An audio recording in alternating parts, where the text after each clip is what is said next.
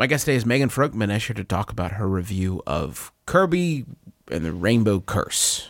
My name is Justin McElroy, and you're listening to Polygon's Quality Control.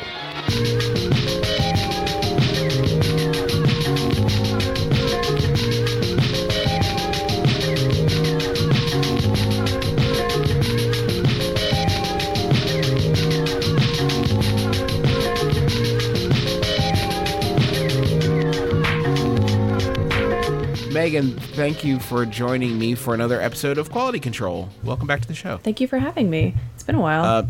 It has been a while. It's been a slow time for game reviews, but hopefully, I guess they're picking up again now. I would assume. Yeah. I hope. Seems that way.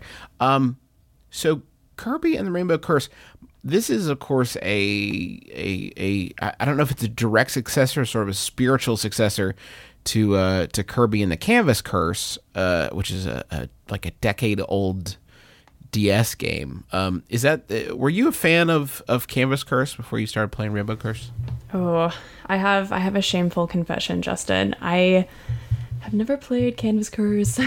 What? Never. I know. It's like ask anybody who's played it about it, and they light up, and because it was a fantastic game. I've gotten a full-on lecture from many people on staff, including Griffin yesterday as we recorded an overview for it.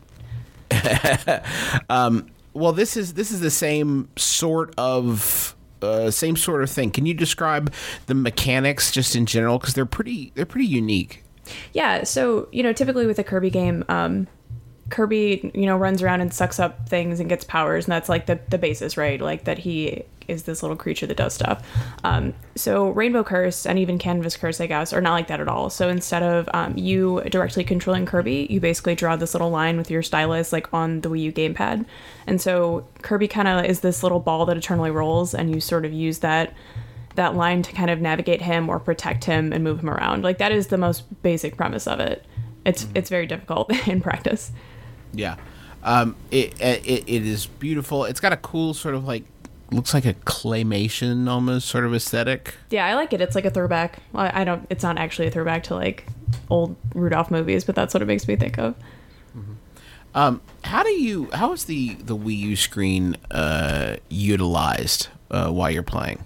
How does it set itself apart? So that's the thing. So this game, you use the gamepad pretty much exclusively if you're just playing single player to move around, right? So it's kind of weird because like with the gamepad, you're taking the Wii U stylus and you're just drawing directly on it, and that's like how you do everything. Like you can just do tap controls, touch controls, whatever. Like it's not an ideal experience if you want to play with the controller, which you can do if you do multiplayer. One of the questions we had from listeners came from Paul Pace. He said, after a while playing, are you able to effectively free draw on the touchscreen while actually looking at your TV? I would say no. So that's the thing. Like playing this game, I didn't look at my TV once. I mean, I've also been super into handhelds lately, and like that's why I like the Wii U, because like the gamepad, it's kind of like just playing on a giant Game Boy or Nintendo DS or whatever, right? Right. So yeah, the way that you draw and the way that you have to really pay attention and you have to be quick sometimes, like playing on your TV with this game is not really feasible. Can you explain the co-op for me? I was having trouble visualizing it. So basically you can play with up to 4 people. The main character, or the first person is going to always be Kirby. Excuse me. First person is always going to be Kirby, and then everybody else is kind of like Waddle Dee, or like a weird variation of Waddle Dee, which is like one of Kirby's little cute buds. So everybody that is not Kirby can move around like a normal character. Like you control them with like a normal control, like a normal control scheme. They can do regular attacks, and they just kind of move around freely. So Kirby is like stuck on that line, right? Like he has to move with that line, or you have to poke him directly. Like those characters can't slide along that line the same way that they can, or that he can, if that makes sense. Mm-hmm. And so that kind of, it seems like that would interrupt the momentum. It does in some ways. So it's kind of helpful because like Kirby is a hard game, or at least like Rainbow Curse in itself is a pretty difficult game in some places. So when you have these extra Waddle Dee characters, they can do things that are especially helpful because they're not kind of bound by that. So like they can pick up Kirby and carry him, which makes it easier to transport him, or they can go and attack bosses in a way that you can't, because like you have to really plan out how you're going to move, if that makes sense. I thought it was interesting looking at some of the reviews yesterday. Typically, when a new game is released, you'll see something of at least a median that keeps popping back up. A general narrow range where the scores tend to fall. And I thought it was interesting with Kirby that they were really all over the place. Why do you think that might be? Why do you think that this was so divisive for some people? If I had to guess, well, I think it comes down to a lot of things. First, I would like to know, or I've been interested to know, who actually played the original game, because I didn't play Canada's Curse, so this was a totally new thing to me. And even though I knew it existed, I had never actually gotten hands-on time with it. So for me, I really enjoyed the departure from a typical Kirby game, right? I think it also depends on how well you kind of adapt the mechanics, because it's a pretty straightforward game. You do the same thing the entire game, right? So it's not necessarily about learning new things. It's about going back and kind of refining that original skill you have. So for myself, when I started playing, and I would draw lines, it would be this horrible frantic scribbling where I would end up with all these lines on my screen, and Kirby couldn't move, and it was just a mess. But towards the end, I got better, and so it started being a much smoother experience for me. And so it was really satisfying to instead of frantically scribbling, to draw that one line. And I think that if that's something you enjoy, you're going to totally be into it. But if you it's not something you like, if you want more variety, if you're not about going back and refining that one very simple technique, you probably thought it was really boring, right? Got some more questions from readers here. This one's from a person called themselves One Legend. I'd like to know whether this game feels at home on a console or should have been toned down and pushed to the new 3DS, since it might get more traction there sales-wise. I was curious about this too. For games that are more sort of gameplay focused, and that's a weird, meaningless term, but when there's not a lot of story or other stuff on offer, I tend to lean towards the 3DS or a portable for that more gamey type thing. It's hard for me to sit down and just play something that doesn't have a thread sort of pulling me through it. Does it feel like it should be a console game in that regard?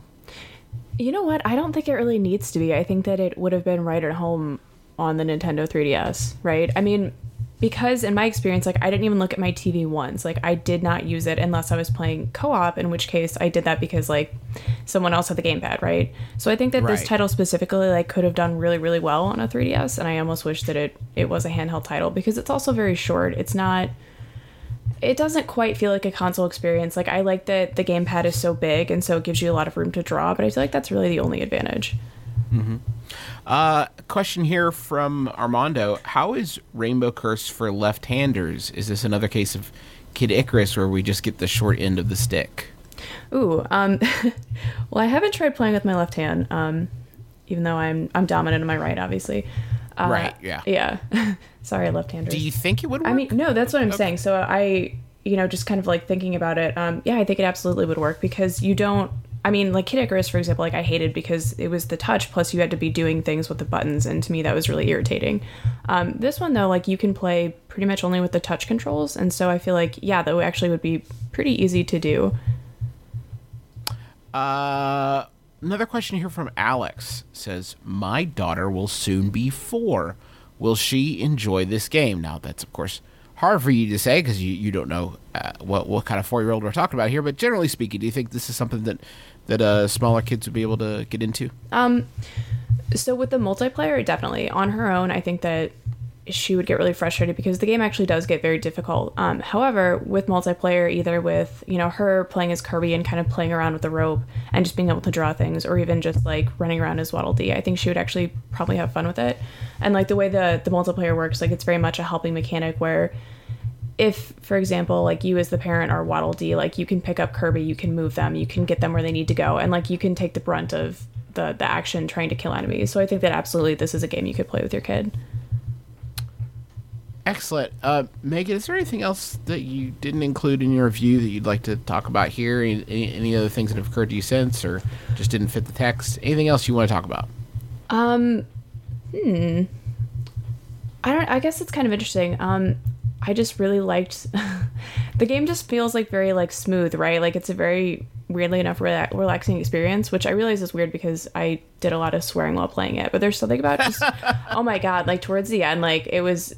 I have a roommate and I was just me like in my room like screaming profanity, and she probably thinks that I am a crazy person.